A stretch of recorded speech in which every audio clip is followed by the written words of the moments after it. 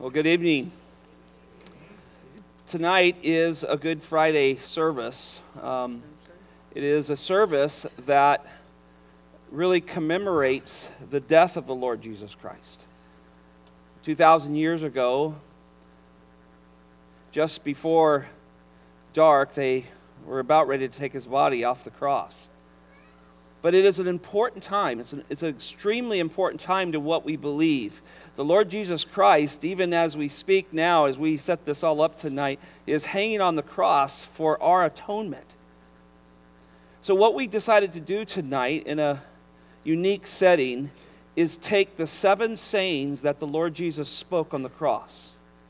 Every one of them is amazing. And there's 7 different men who are about to speak on those, just 5 minutes apiece. And in between, some great songs that Hayward and the guys are going to lead us in, that we're going to just sing and remember what the Lord has done. So let's pray and let's contemplate these sayings tonight.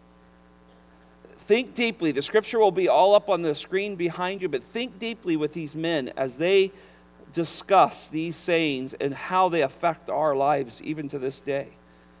So I'm thankful you all came out tonight. Let's pray together. Father in heaven, this is really a glorious night. It is somewhat sobering, Lord, because we take time to remember that your Son died on this night. He was hung on a cross by godless men, Peter said in Acts 2. But it was done by the predetermined plan of God. God had planned this. But godless men nailed him to a cross. And there he was, hanging there, the Father judging him for our sins, him atoning for our sins, perfectly appeasing the Father's wrath. What an amazing event. Lord, if this event were not true, we are the biggest fools. But Lord, we believe in all of our hearts, Lord. We believe your word. We believe, God, you did what you said you did. You sent your Son. The Lord Jesus hung on that cross. He was judged in our place, and we are free. We are free from our sins. And so, Lord, we are not here to gain something. We are here to give something. We're here to give you worship and honor and praise. And we're here to remember your work. And so, Lord, I pray that everything said and sung and done here tonight will bring great glory to you. We pray this all in Jesus' name. Amen.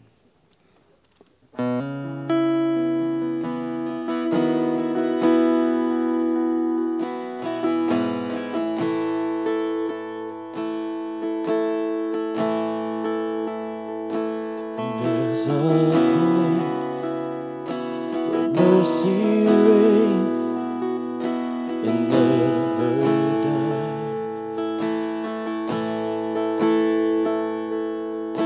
And there's a place where streams of grace flow deep and wide,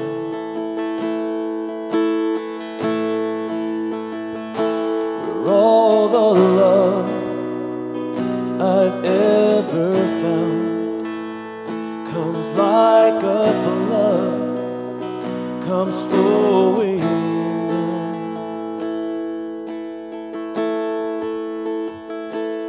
At the cross, I surrender my life.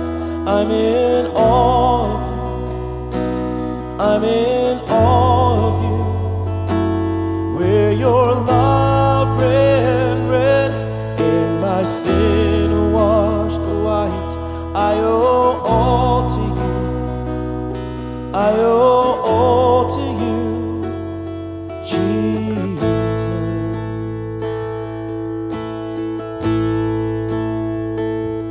There's a place where sin and shame are powerless,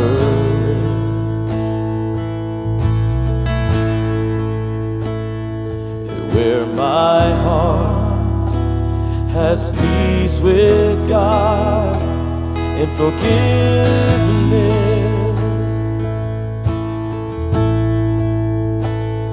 where all the love I've ever found comes like a flood, comes flowing down.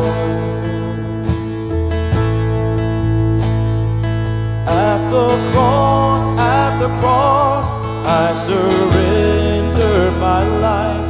I'm in awe of you. I'm in awe of you. Where your love red, in my sin washed white. I owe all to you. I owe all to you. Oh, here my hope is found, here on holy ground. Here I bow down, here I bow down. Here arms open wide, here you save my life. Here I bow down, here I bow. At the cross, I surrender my life. I'm in awe of you. I'm in awe of you. Where your love red, in my sin washed white. I owe all to you. I owe all to you. I owe all to you. I owe all to you, Jesus.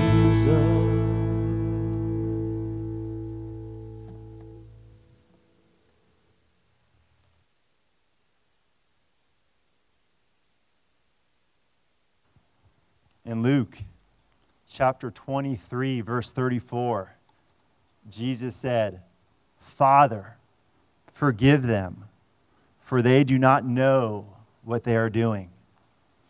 In order to grasp the magnitude of these words, it is very important to understand the full context of what Jesus had endured up to this point.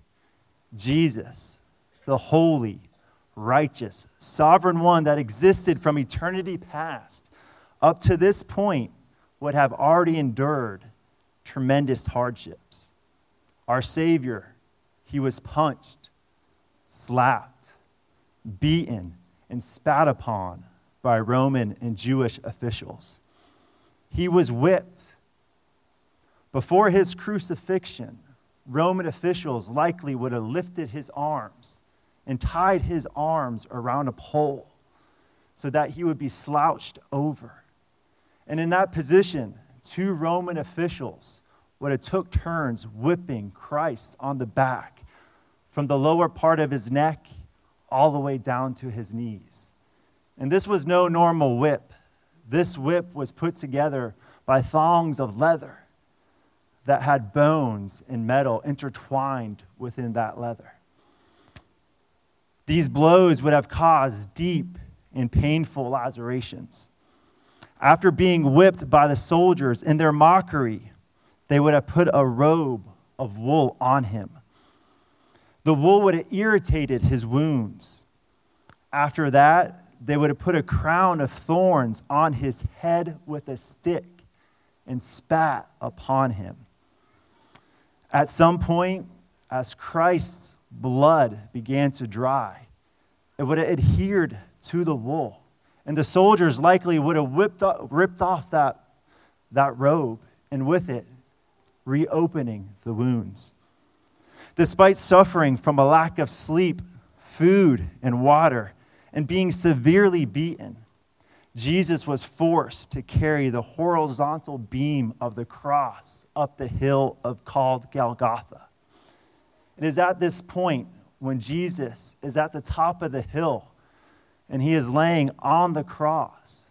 Some people believe he cried out these words, "Father, forgive them. They do not know what they're doing," at 1 of 2 points. He could have said this as the 5 to 7 inch spikes were being rammed into his wrist. Imagine in that moment, already enduring all that pain, and at that very moment, as those nails went through his wrist, he said, "Father, forgive them, for they do not know what they are doing. Some also speculate as the cross was being put into the ground, as Jesus was feeling the weight of his body pressed up against the nails. At that moment, some speculate, is when Jesus cried out, "Father, forgive them, for they don't know what they are doing." Imagine how you or I would have responded in this moment. We likely would have asked God to deliver wrath and judgment upon these mockers. But in moments like this, we see the vast difference between Christ and us. In the words of Christ, we can learn more than three, but many different things. But tonight, I want to highlight 3 things that we can learn from these words. Number 1 is Christ is abundantly merciful. Despite being tormented, Jesus is pleading for the forgiveness of guilty men. Notice that Jesus says, "Forgive them." The need for forgiveness implies that these men were guilty. These men knew what they were doing. They were killing an innocent man. Yet, they did not fully understand that they were crucifying the Lord of glory. They were not fully aware of their wickedness. Yet, despite their guilt and their level of ignorance, Christ pleads for their forgiveness. Number 2, what we can learn from these words is this, that the prayer of Christ led to something unimaginable, the salvation of sinners. Jesus' prayer that night was answered. For those who were in the crowd, those who were wanting the death of Christ were later saved at Pentecost. Many of them were. So in that night, those who were demanding the piercing of Jesus' body were later pierced with the word of God, leading to salvation. Hallelujah. Number 3, we can learn from this, if forgiveness is available to those who crucified Christ, then surely salvation is available to anyone who repents. We all love and know John 3:16. In John 3:16, Christ says, "For God so loved the world that he gave his one and only Son, that whoever believes in him shall not perish, but have eternal life." In moments like this, when we feel as though our sin is great and our guilt even greater, God reminds us that his grace is even greater than that. The fact is this, Christ is eager to forgive repentant sinners. He is eager to lavishly forgive those who call out on the name of the Lord. Tonight, let's be reminded in this moment of despair that the words of Christ were this, "Father, forgive them, for they do not know what they are doing."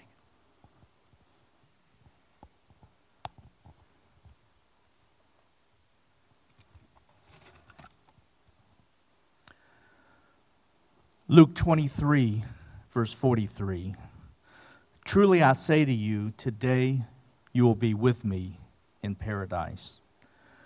The speaker here is the Lord Jesus Christ as he hangs on the cross.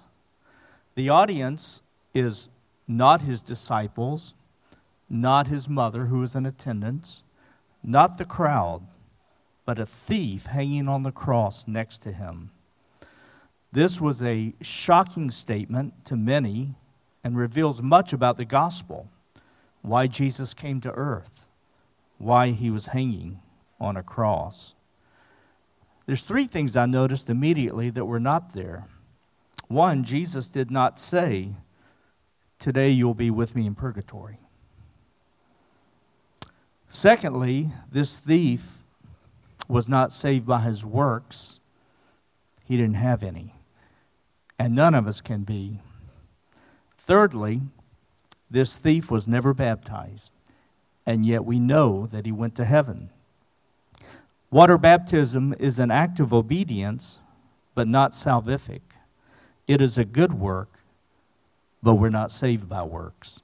For by grace you have been saved through faith, and that not of yourselves. It is the gift of God, not a result of works, so that no one may boast. The Bible tells us that Christ came to save sinners.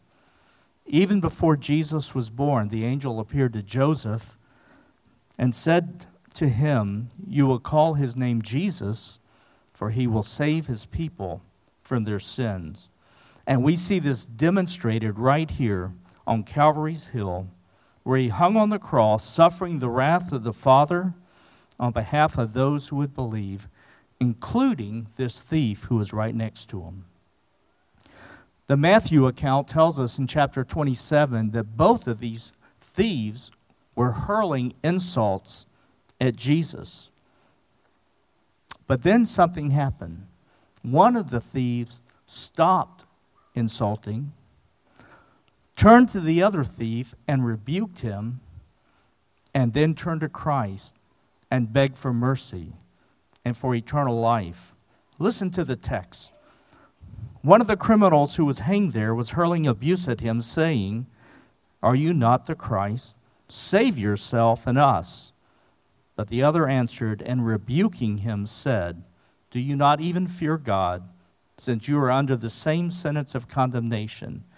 And we indeed are suffering justly, for we are receiving what we deserve for our deeds. But this man has done nothing wrong." And he was saying, "Jesus, remember me when you come into your kingdom." What just happened? Did this man just decide to start living a better life? I don't think so. Did he decide to turn over a new leaf? Absolutely not. God changed his heart. God opened his eyes. God exchanged a heart of stone for a heart of flesh. In 2 Corinthians chapter 5, verse 21, the Bible says this, "He," that is the Father, "made him, Christ, who knew no sin, to be sin on our behalf, so that we might be made the righteousness of God in him." And that is demonstrated that Friday on that hill as Jesus took on the sins of that thief and everyone who would believe. And his righteousness was imputed to that thief. Some of the old theologians called that the great transaction. And that transaction took place on that Friday, on that hill. And it's the same transaction that's happened in every one of our lives who love Christ and have been saved. Truly I say to you, today you'll be with me in paradise.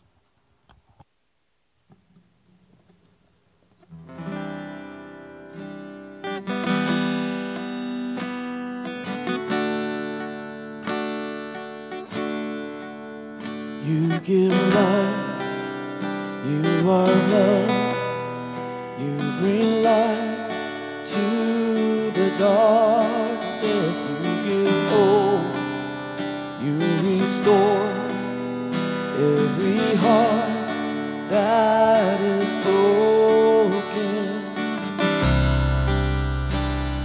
And great are you, Lord. It's your breath in our lungs, so we pour out our praise. We pour out our praise. It's your breath in our lungs, so we pour out our praise to you only. Only, Lord. You give life, you are love, you bring light to the darkness, you give hope, you restore every heart that is broken. And great are you, Lord. It's your breath in our lungs, so we pour out our praise. We pour out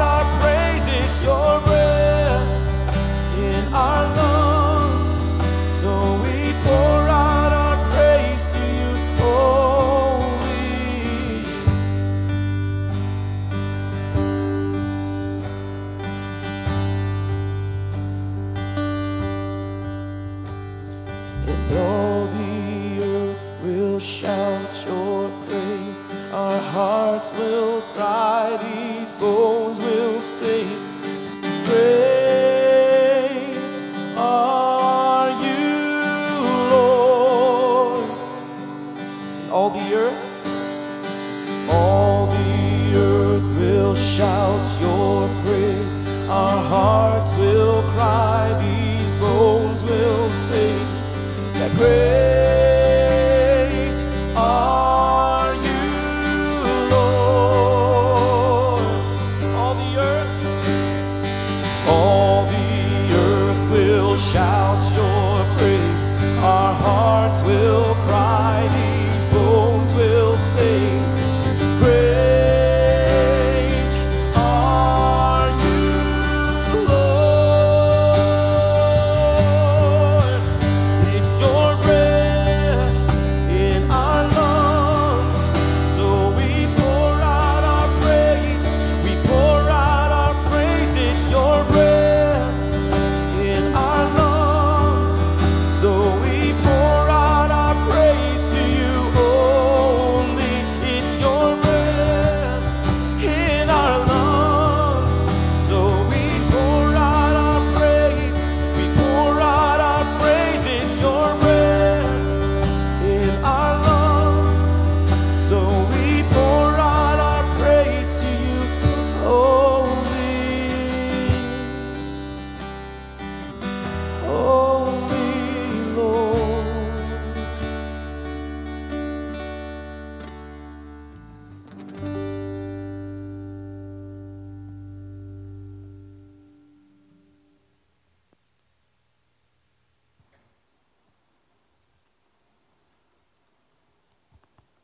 In John 19,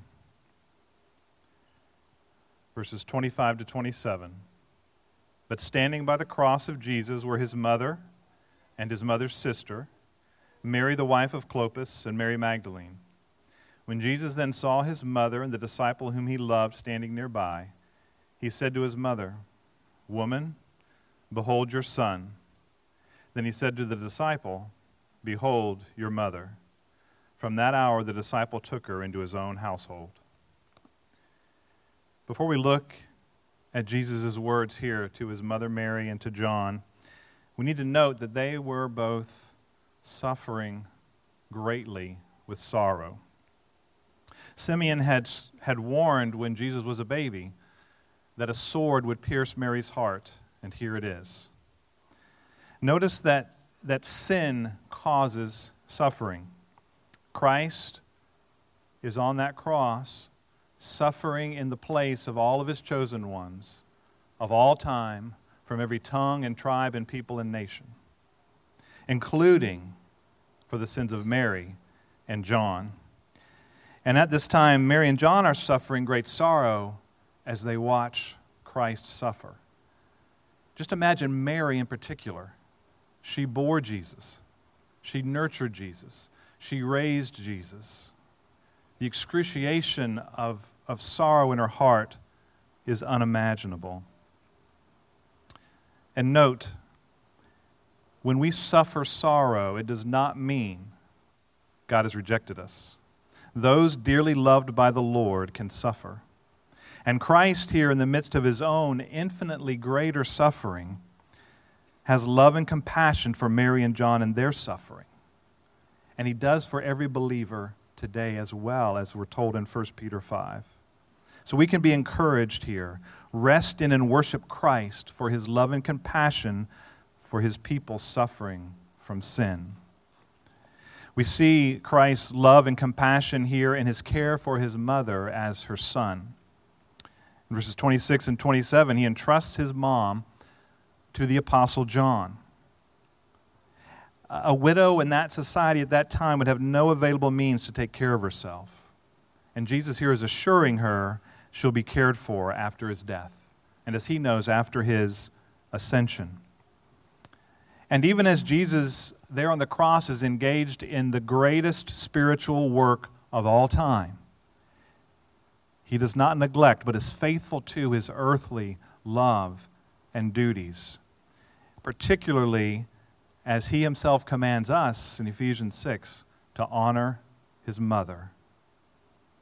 And may we, by his grace, follow that example. We see, secondly, Christ's love and compassion here in his care for his mother as her Lord and Savior.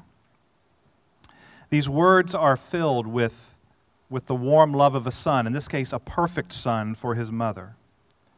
But Jesus doesn't address her as mother, he addresses her woman. He had done the same in John chapter 2 as he began his public ministry, and it points to a truth and to a relationship that's even greater than son and mother. He's expressing here his love for her as one of his own, as her Savior and her Lord. And we need to pause and note that the Roman Catholic teaching that John represents all of us and we're all put under Mary as the mother of all is not true.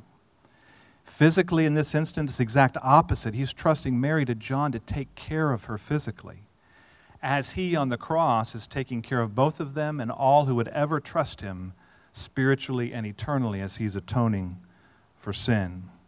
And then thirdly, we see Christ's love and compassion in his loving blessing of John, the disciple whom he loves. He'd warned the night before all of them would betray him or will fail him, and John did just that. He fled.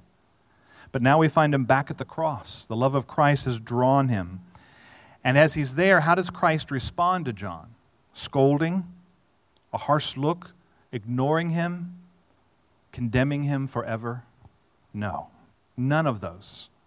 He clearly is included in forgiveness. He's welcomed, and he's bestowed with the credible blessing of being entrusted with Jesus' mother to care for. We see Christ's love and compassion. If you've never come to him in repentance and faith. And believers, when we fail him, let's be quick to return to him.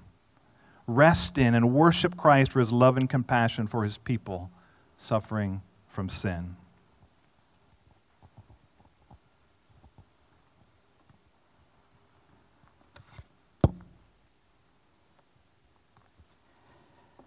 Matthew chapter 27 and verse 46. And about the 9th hour, Jesus cried out with a loud voice, saying, Eli, Eli, lama sabachthani, which means, my God, why have you forsaken me? This passage is also found echoed in Mark chapter 15 and verse 34. And they're virtually identical, with the exception that Mark prefers the Aramaic translation of Eloi as opposed to the Hebrew Eli. This seventh saying of Jesus is, in my opinion, the richest with profound mystery and meaning. Now, if you have a study Bible or maybe a Bible with notations, it would direct you to Psalm 22 and verse 1. And yes, this is a direct quote, and I won't read from it, but it says the same thing. My God, why have you forsaken me? But this, make no mistake, was no mere recitation of a passage of Scripture. This was the very cry of Jesus' heart as he bore the sins of the world on the cross. And given how difficult it is to even breathe normally on a cross, much less cry with a loud voice as Jesus did, gives evidence of the depth of Jesus' anguish.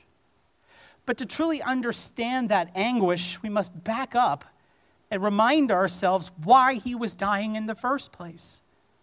You see, he was not a martyr. He wasn't dying as a martyr. Why would God forsake somebody for that? God calls some of his people to die as a martyr. That would be approved by God. He wasn't merely being falsely accused and condemned by the authorities. God would not surely forsake somebody for that. He was not giving us an example of the awfulness of sin, as if we needed that. He wasn't giving some supposed ransom to Satan, as if he was entitled to that. No, but as he hung there, he was bearing the sins of those who would put their faith in him, past, present, and future. He was dying as a substitute in their place. And 2 Corinthians 5:21 says it best, that he who knew no sin became sin for us.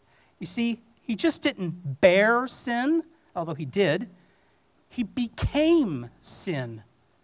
And in so doing, in those awful hours on the cross, the Father poured out the full measure of his unbridled, unrestrained wrath upon sin, and the recipient was his beloved Son.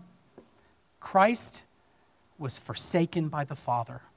Now, I want to make sure we understand that at that moment, Jesus did not cease in any way of being God. He didn't stop being the Son of God. But he did cease to experience the fellowship that he had with the Father, that they both had from eternity past. This fellowship we clearly see in even Genesis chapter 1, where God says, "Let us make man in our image." The us is the Trinity, Father, Son, and Spirit, having fellowship with each other. This fellowship that had existed in eternity past now came to a sudden and abrupt stop for the first time ever. He was forsaken. But the good news is that he was willing to be forsaken. See, we're going to continue the thought of 2 Corinthians 5 and verse 21. He became sin so that we might become the righteousness of God. He was willing to be forsaken by the Father so that you can be accepted by the Father. And despite the anguish he felt, he did it willingly for you. Put your faith in Christ tonight.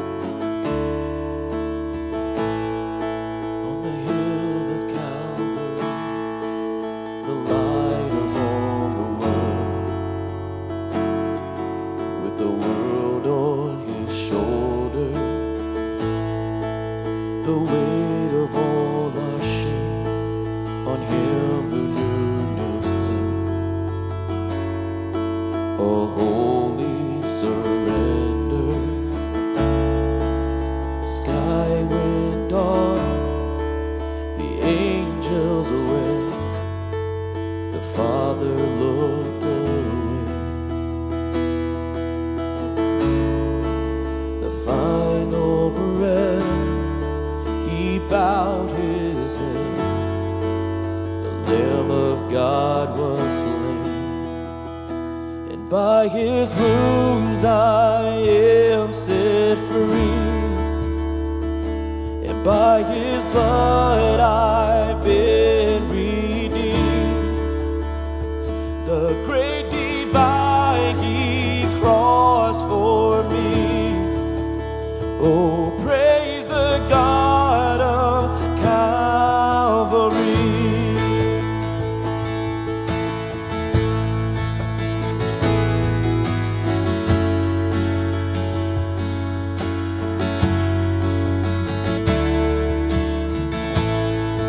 On the hill of Calvary, into the Father's hands, a holy surrender, a borrowed tomb, his mother wept, and there his body lay. But the stone was moved. He conquered death and rose from the grave, and by his wounds I am set free. By his blood I've been redeemed. The great divide he crossed for me. Oh, praise the God Calvary. And if I never lose sight of this place, I will never lose sight of your grace. Your cross is all I need to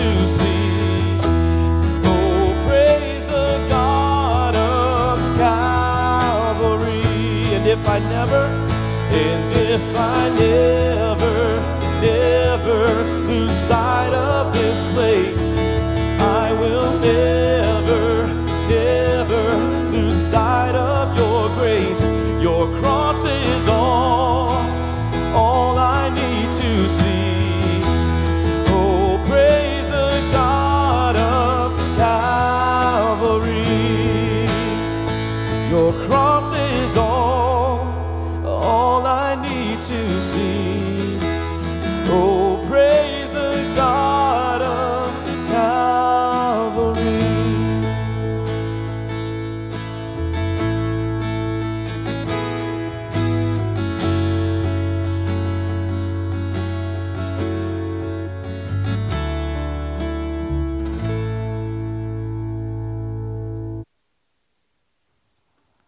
The fifth saying of Jesus on the cross comes from John 19:28 and reads, "After this, Jesus, knowing that all things had already been accomplished, to fulfill Scripture, said, I thirst." After this, after being arrested, declared innocent by Pilate, and yet whipped and beaten, after his walk to Golgotha, being crucified, after the darkness of God's wrath for 3 hours, Jesus says, I thirst. What I want to show you here is that on display in this one sentence is the glorious view of our Lord Jesus. For here on a cross, with a man that is disfigured in indescribable pain and near his death, we find hope, we find comfort, and we find joy. We will find this in seeing Jesus thirst as a man, Jesus thirst as God, and Jesus thirst as Savior. Jesus thirst as a man, no doubt, that the first thing we see when Jesus says, I thirst, is the normal human reaction to what has taken place. He had given everything of himself, and having been emptied, he thirsted. Jesus felt things deeply, so when he states, I thirst, he in part shows his humanity.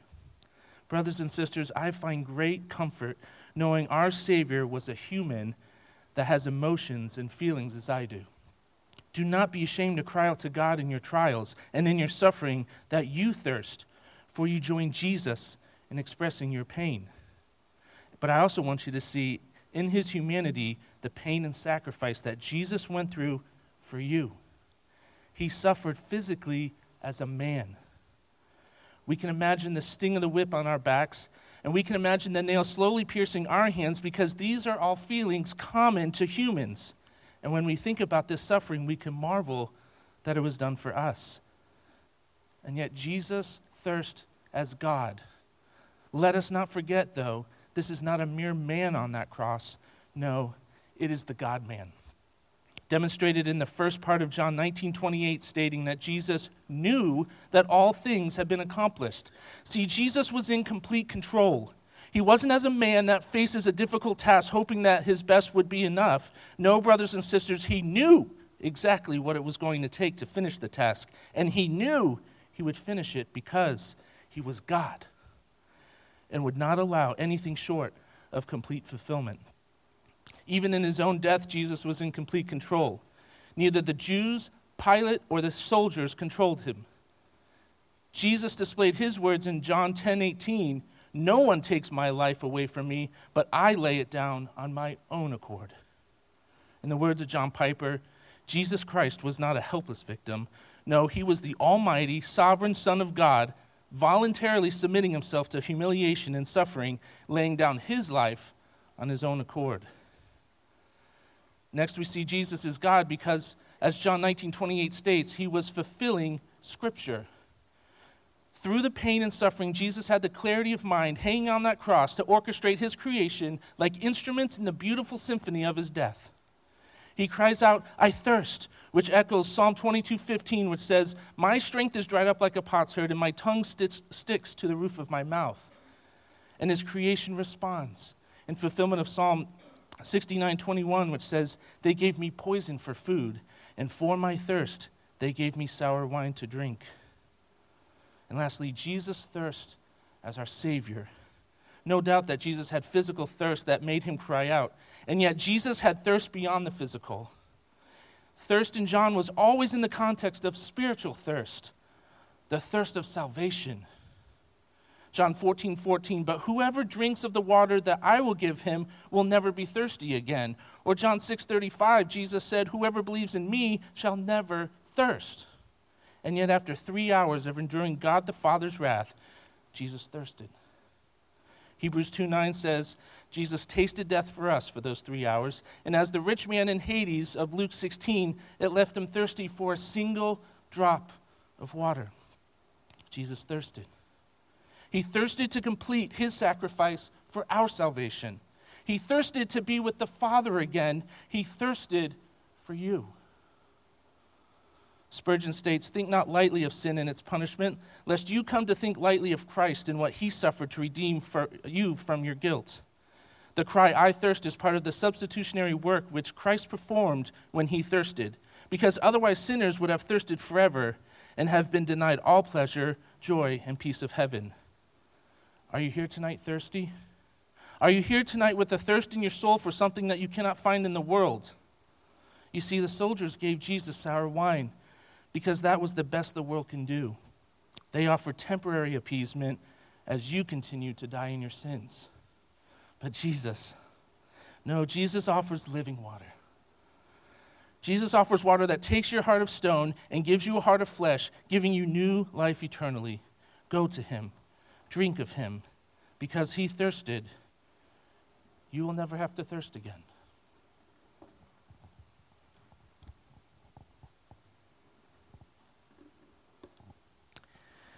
In John chapter 19, verse 30, Jesus said one word about his cross work.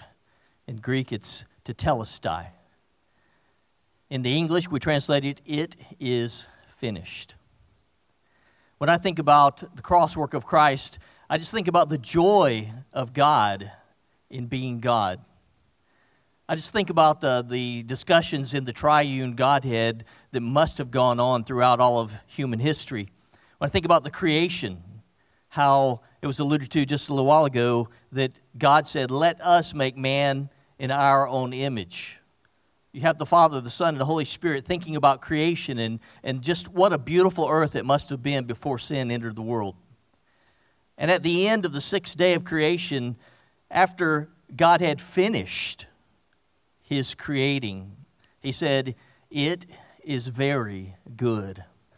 And I just think of Christ on the cross when he says, it is finished. Here is the triune God in their relationship in redemption. And having accomplished this work on the cross, I just think about the joy of the Father and the Son and the Spirit together in pondering what has been accomplished. Perhaps it went something like this, Jesus saying to the Father, remember when you said through Moses, the child will be born of the woman, and her seed will crush the serpent's head. Well, that's what I'm doing right now. I'm crushing the serpent's head. Yes, he has wounded me on the heel, but I'm defeating him. What about when we designed the Passover and how we'd have the Israelites kill the Passover lamb and the blood would be spread on the lintel and on the doorposts? Well, now I'm fulfilling that shadow of me, shedding my blood so that people could be covered by my blood, their sins would be forgiven.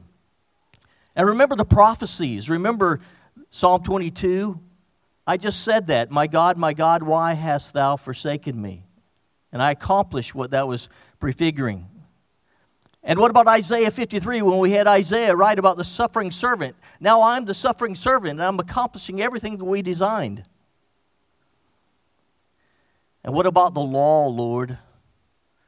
How we designed it so that man would see that the fulfillment of all righteousness would be to love the Lord your God with all your soul, all your strength, all your might, and to love your neighbor as yourself. I've done that, Lord. I've perfectly fulfilled all righteousness. I've fulfilled the law to the T. And now, those who have faith in me can have all their sins forgiven. You can look at them, and because you're well pleased in me and I've appeased all of your wrath, you can say, you are justified. You're declared to be righteous. Every single person can say, it is finished. My sin has been taken care of. You know, one thing that was not finished on the cross was the proclamation of it.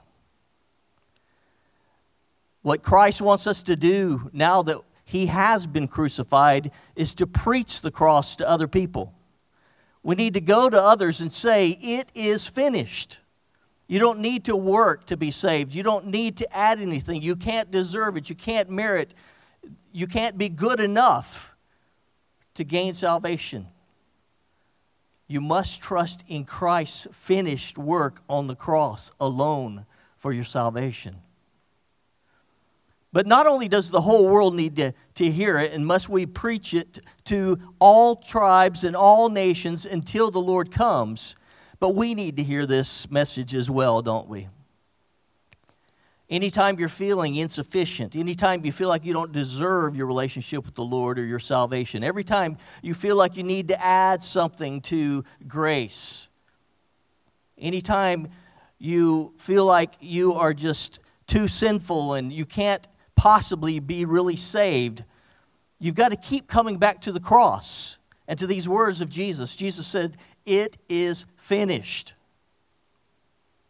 He's done it all. You can't add anything to it. So just say this with me. It is finished.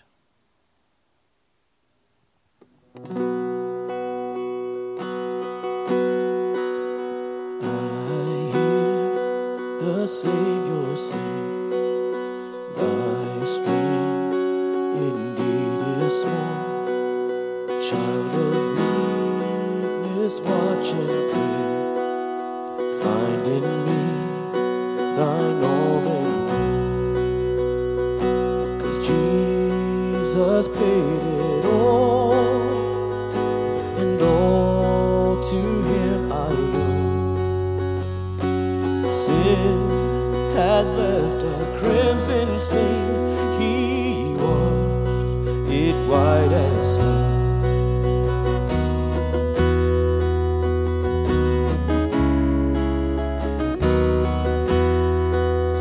Lord, now indeed I find thy power in thine alone can change the leopard's spots and melt the heart of stone.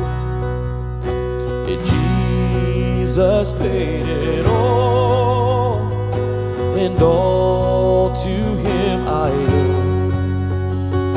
Sin had left a crimson stain, He washed it white as snow.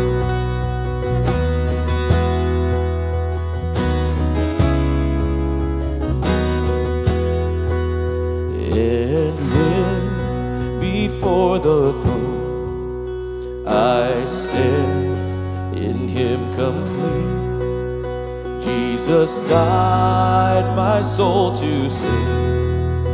My lips shall still repeat, Jesus paid it all to Him I owe. Sin had left a crimson stain, He washed it white as snow. Sin had left a crimson stain, He washed it white as snow. Oh, praise the Lord who paid my debt and raised this life up from the dead. Oh, praise the Lord who paid my debt and raised this life up from the dead. Oh, praise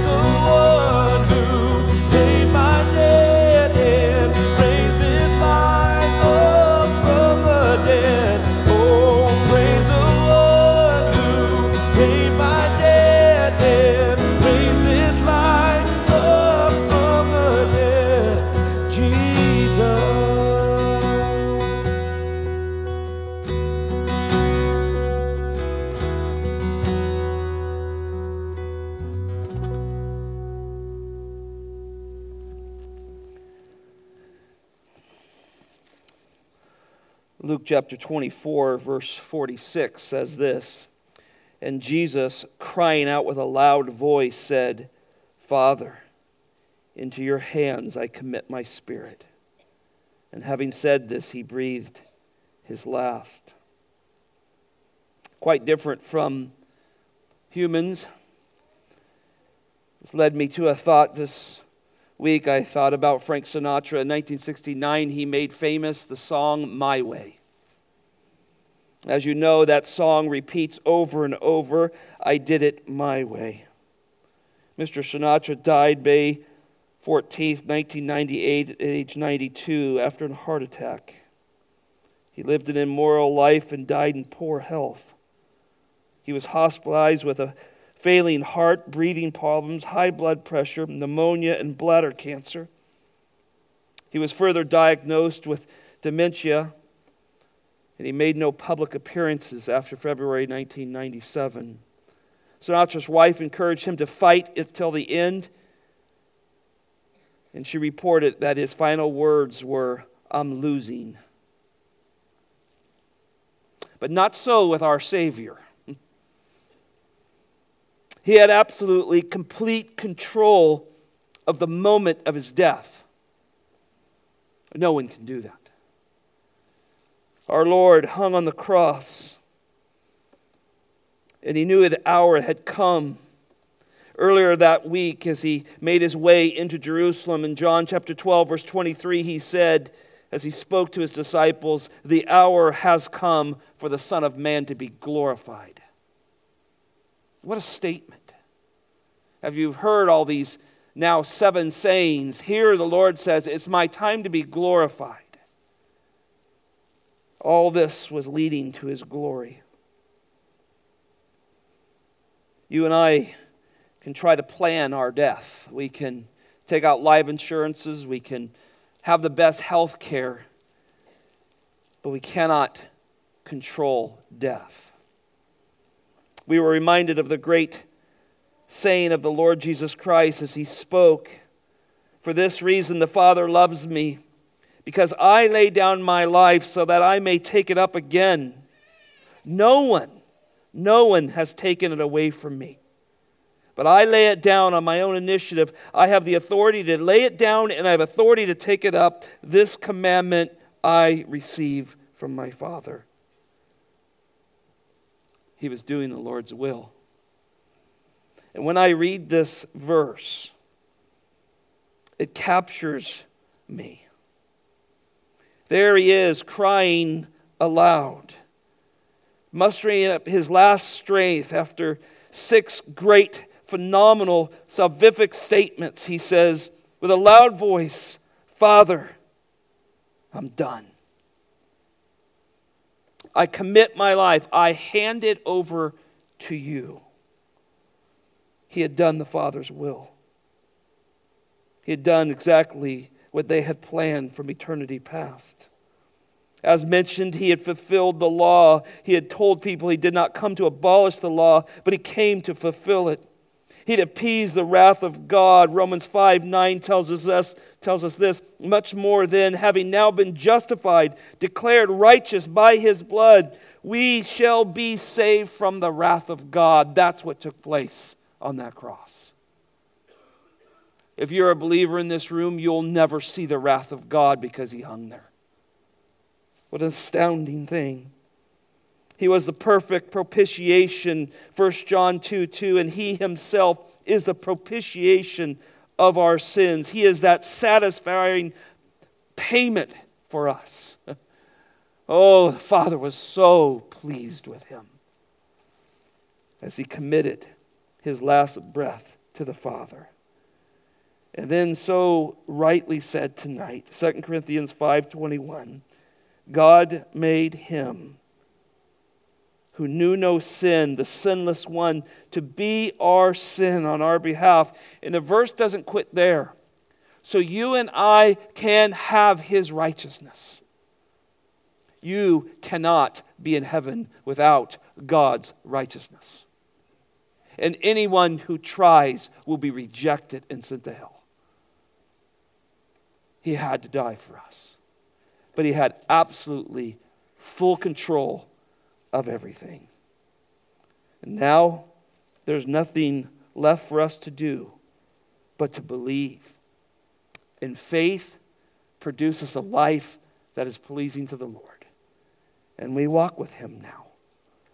And so as you've listened to these 7 sayings taught by 7 different men that needed that same Jesus to die for us, I trust you've been encouraged.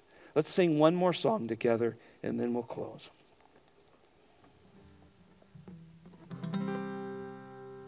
Man of sorrows, there was God by his own betrayed. The sin of man and wrath of God has been on Jesus laid.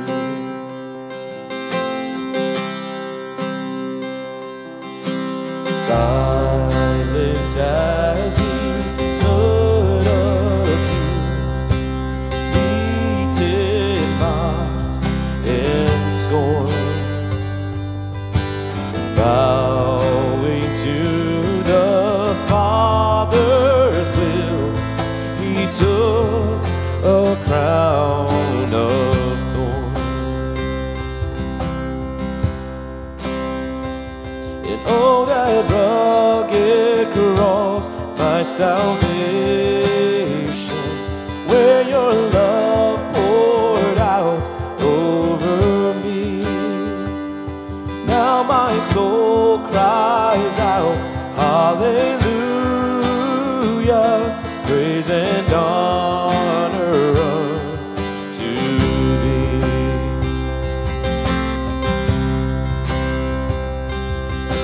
Sin of heaven, God's own Son, to purchase and redeem and reconcile the very one who nailed him to that tree. And oh, that rugged cross, my salvation, where your love poured out over me. Now my soul cries out, hallelujah, praise and honor unto thee. And now my debt is paid, it is paid in full by the precious blood that my Jesus spilled. Now the curse of sin has no hold on me, whom the Son set free, oh, is free indeed. Now my debt is paid, it is paid in full by the precious blood that my Jesus spilled. Now the curse of sin has no hold on me, whom the Son set free, oh, is free indeed. Oh, that rugged cross, my salvation, where your love poured out over me. Now my soul cries out, hallelujah, praise and honor unto thee.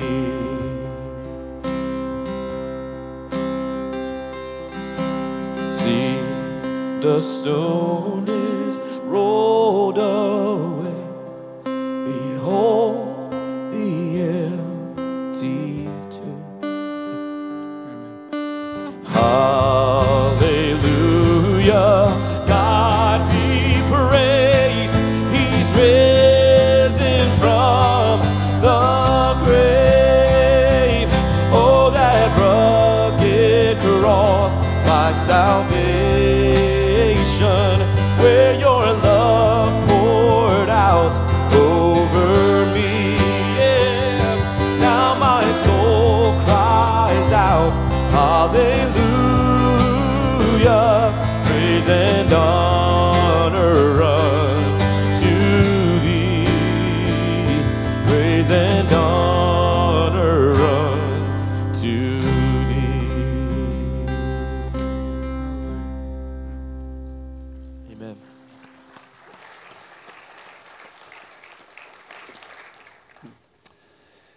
3 years ago, I put out a little word that we were going to do a Good Friday service, kind of a Bible study in the fellowship hall. I think 30 or 40 people came, or something like that, and we had a great time together. And last year we did this, and I think there was 100 people.